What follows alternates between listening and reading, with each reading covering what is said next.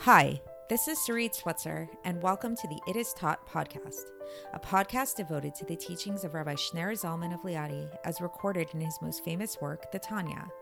My hope for this show is to make these teachings accessible and relatable to the average person, regardless of prior Jewish education or affiliation. The episodes follow the prescribed daily study portions and are meant to serve as practical lessons in how to live your life as your true self and develop an authentic and powerful relationship with your Creator. I have personally experienced the effects the study of this work has had on me, and I'm excited to share what I can of this knowledge with you. So please join me on this journey of learning, self-growth, and connection with your source.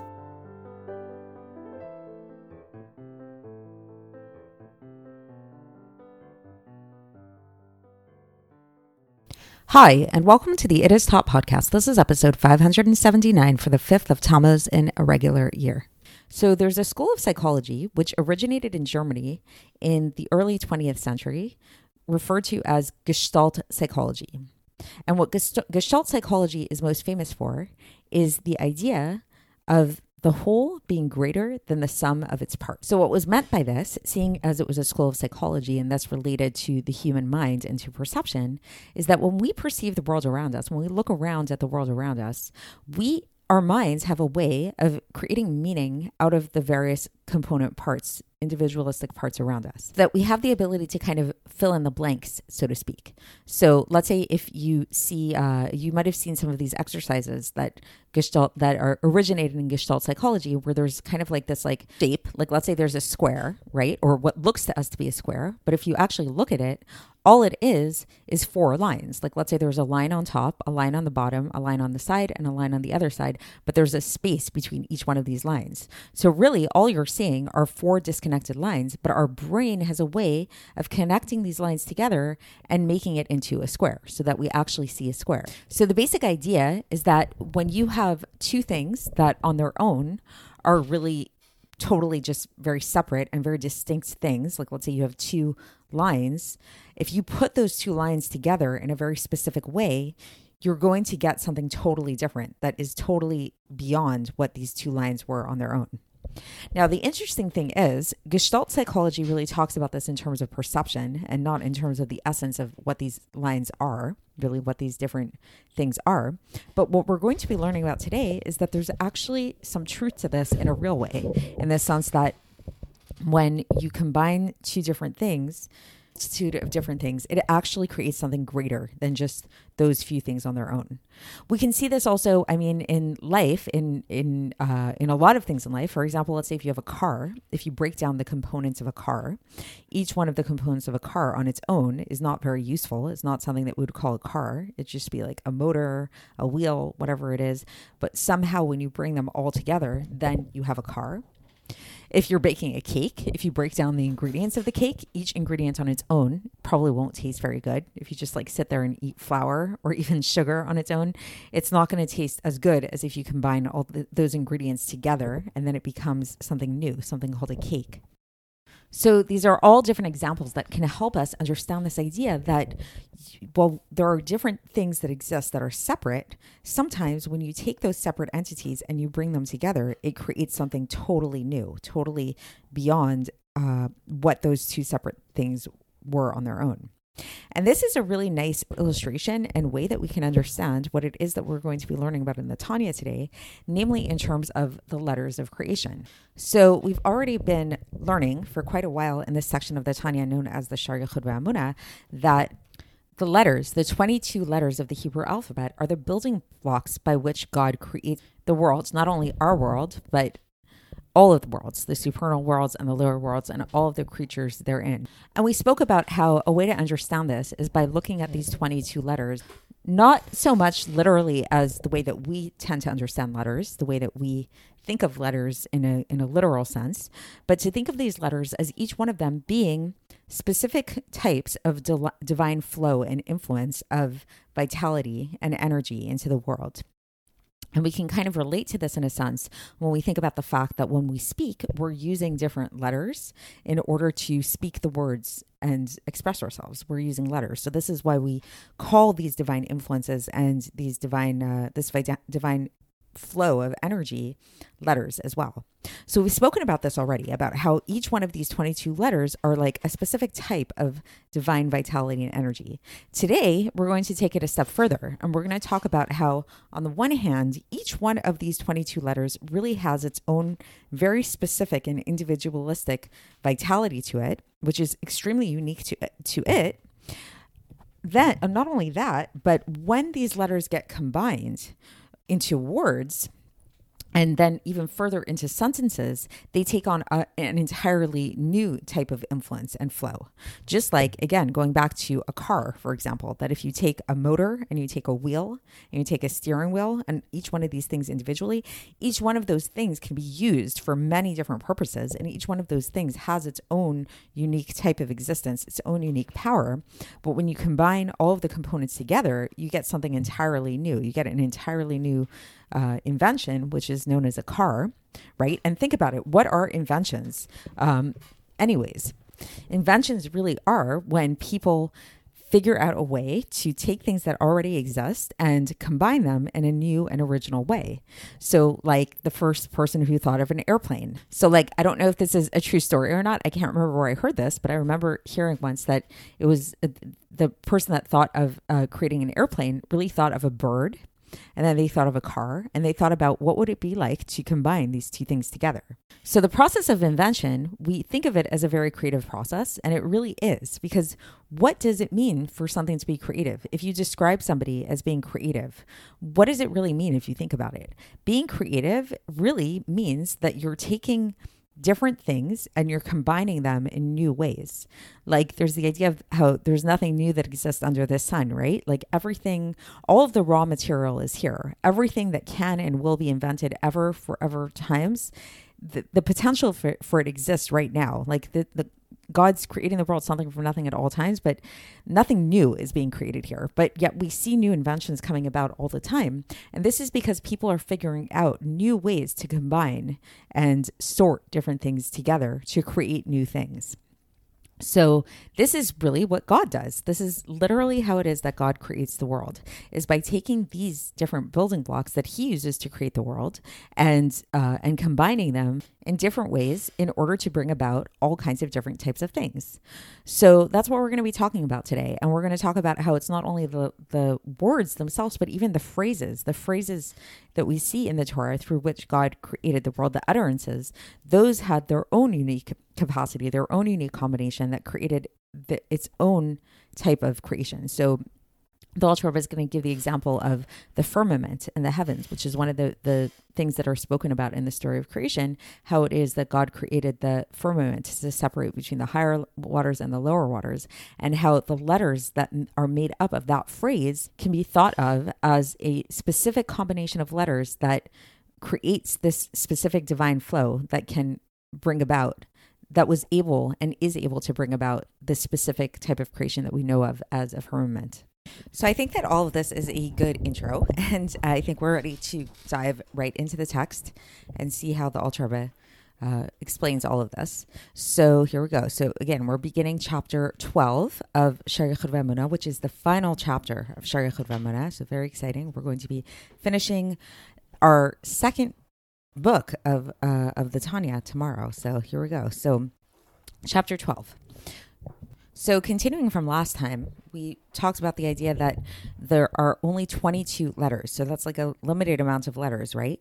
But we see that all of the creatures in the world are divided up into their different types, different species, in a general sense and in a more particular sense, through the different combinations and substitutions and transpositions, as we spoke about before.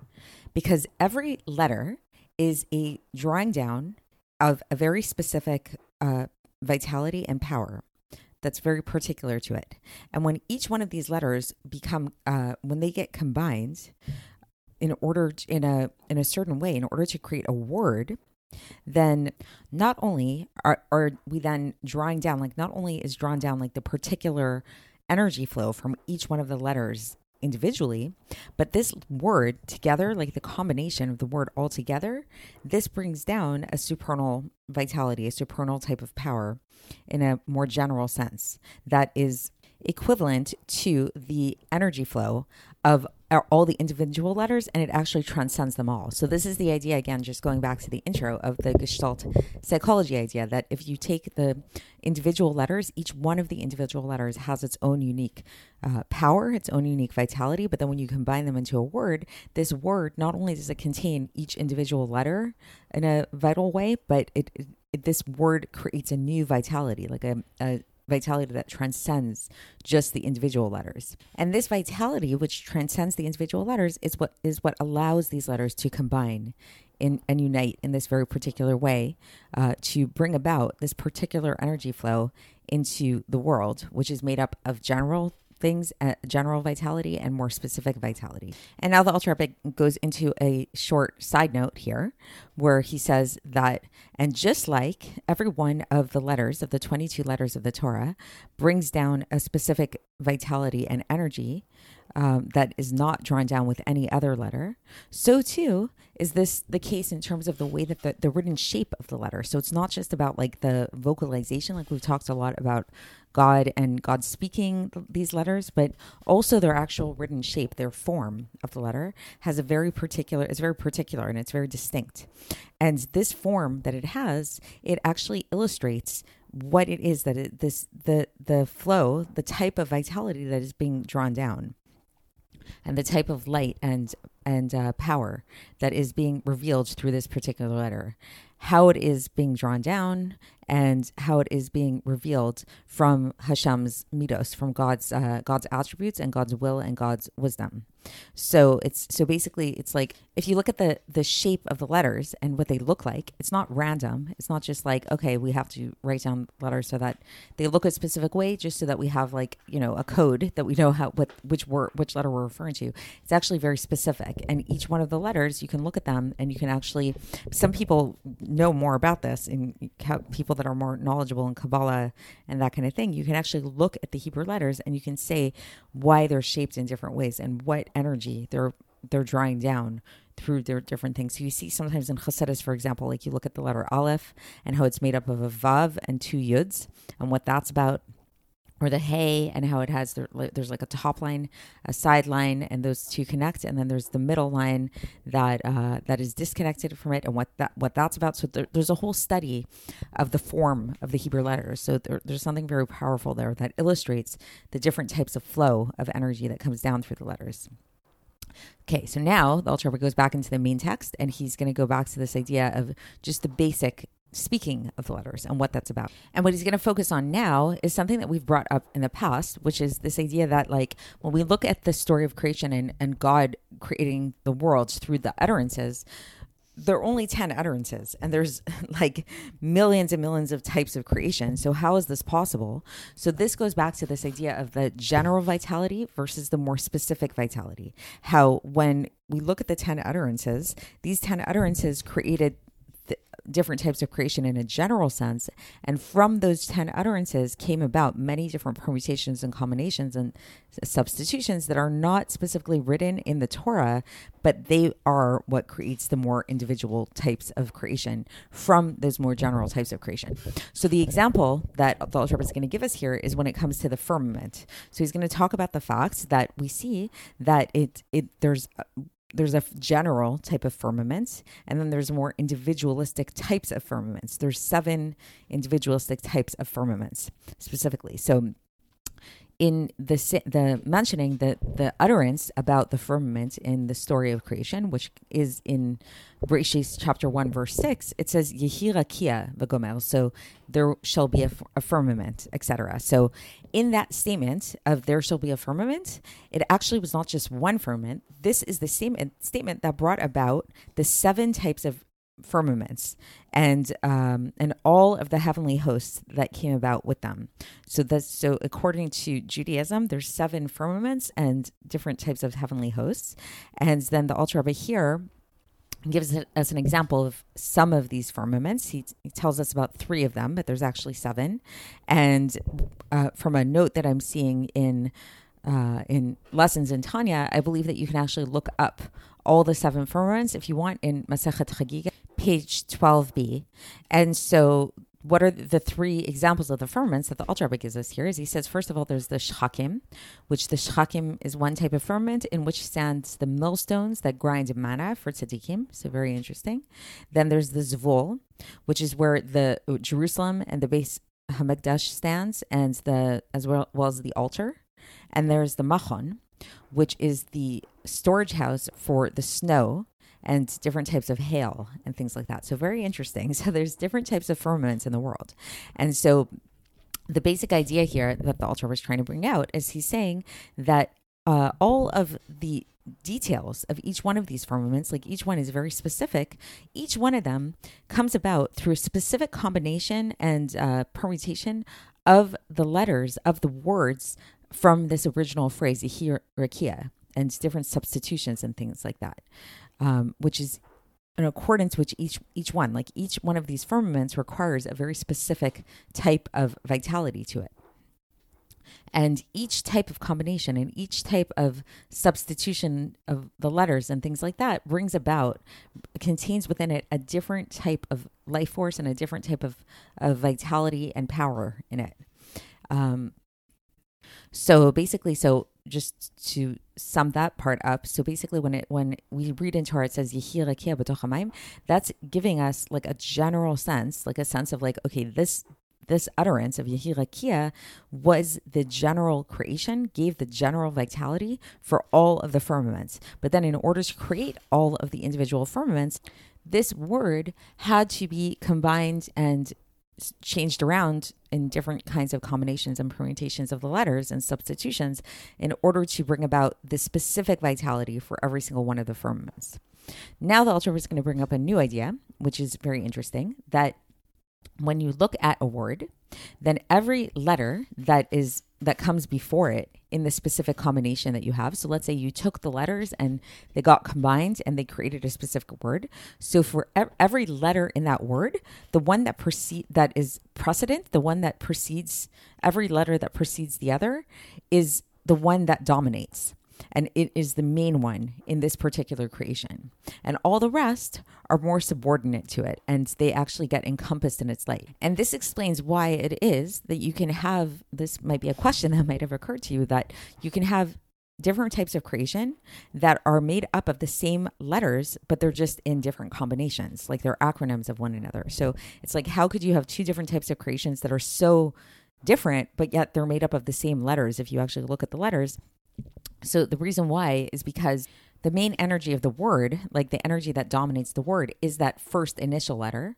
And then as you go through each letter after that, then each letter after that becomes progressively more subordinate to that initial light.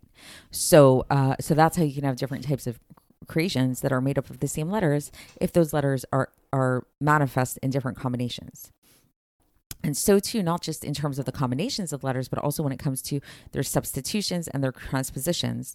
So there's this idea, like, for example, we can substitute letters in Kabbalah, like where certain letters are kind of interchangeable in certain circumstances. Like, for example, an aleph can be substituted for an ayin and things like that. So through all of these types of different, like, mathematical equations kind of that you can do with the letters, this can create all kinds of different types of energies, different types of creations through this. And so basically, and also the way to understand this is how the Alter Rebbe concludes, is that when you have, let's say you have like that original word, let's say rakia we're talking about. And if you were to take that original word rakia, which means firmament, and if you were to start transposing and substituting the letters, then these new created beings are coming about from these new substituted letters. And so they're going to be slightly lower, like they're going to be somewhat lower than the original letters that they came from. Like their vital flow is not going to be as manifest, which relates back to something that we had spoken about in a previous episode, that when those creations that were mentioned explicitly in the 10 utterances of creation, there's something a little bit more like supernatural, something more magical about them. Like when you think about the celestial bodies, when you think about light, when you think about the heavens, things like that, like there's something that we all kind of recognize in the world universally as them being something divine somewhat. Like they're their energy flow isn't as muted as the other things in the world. And when we break it down in a technical kind of letter sense, that's because all the other things in the world came about through the more substitutions, like it had to go through some kind of transformation. So we're not getting the energy in as pure of a format. So that's the end of this section today. So I hope that was interesting to you, and maybe it will give you a little bit more of an appreciation now of even when you look at mundane like inventions, like everyday inventions, and understanding how amazing it is that here on a physical realm, it's like you can take two different types of things that already exist and you can put them together and create something new. So really, this is a very similar process by which how God creates the world and creates all of the things in existence is by taking the different letters and combining them and permutating them into new forms. So that's it for today, and we will continue tomorrow when we conclude the chapter and we conclude this sefer. Shari Chudva Mana. Very exciting. I will speak to you then. Thanks for listening to the It Is Taught podcast, hosted by Sarit Switzer. This podcast is dedicated in loving memory of my maternal grandfather, Avraham Yitzchak ben Binyamin HaKohen of blessed memory. Music by Shoshana. If you enjoyed this episode and would like to support the show, please share it with others and subscribe on YouTube, Apple iTunes, Spotify, or wherever you listen to podcasts. And make sure to leave us a 5-star review. To find out more about the It Is Taught project, including more information on my soon-to-be published book, please visit our website, itistaught.com. To catch the latest from me, follow me on Facebook, Instagram, and Twitter. Looking forward to speaking with you tomorrow, and until then, have a great day.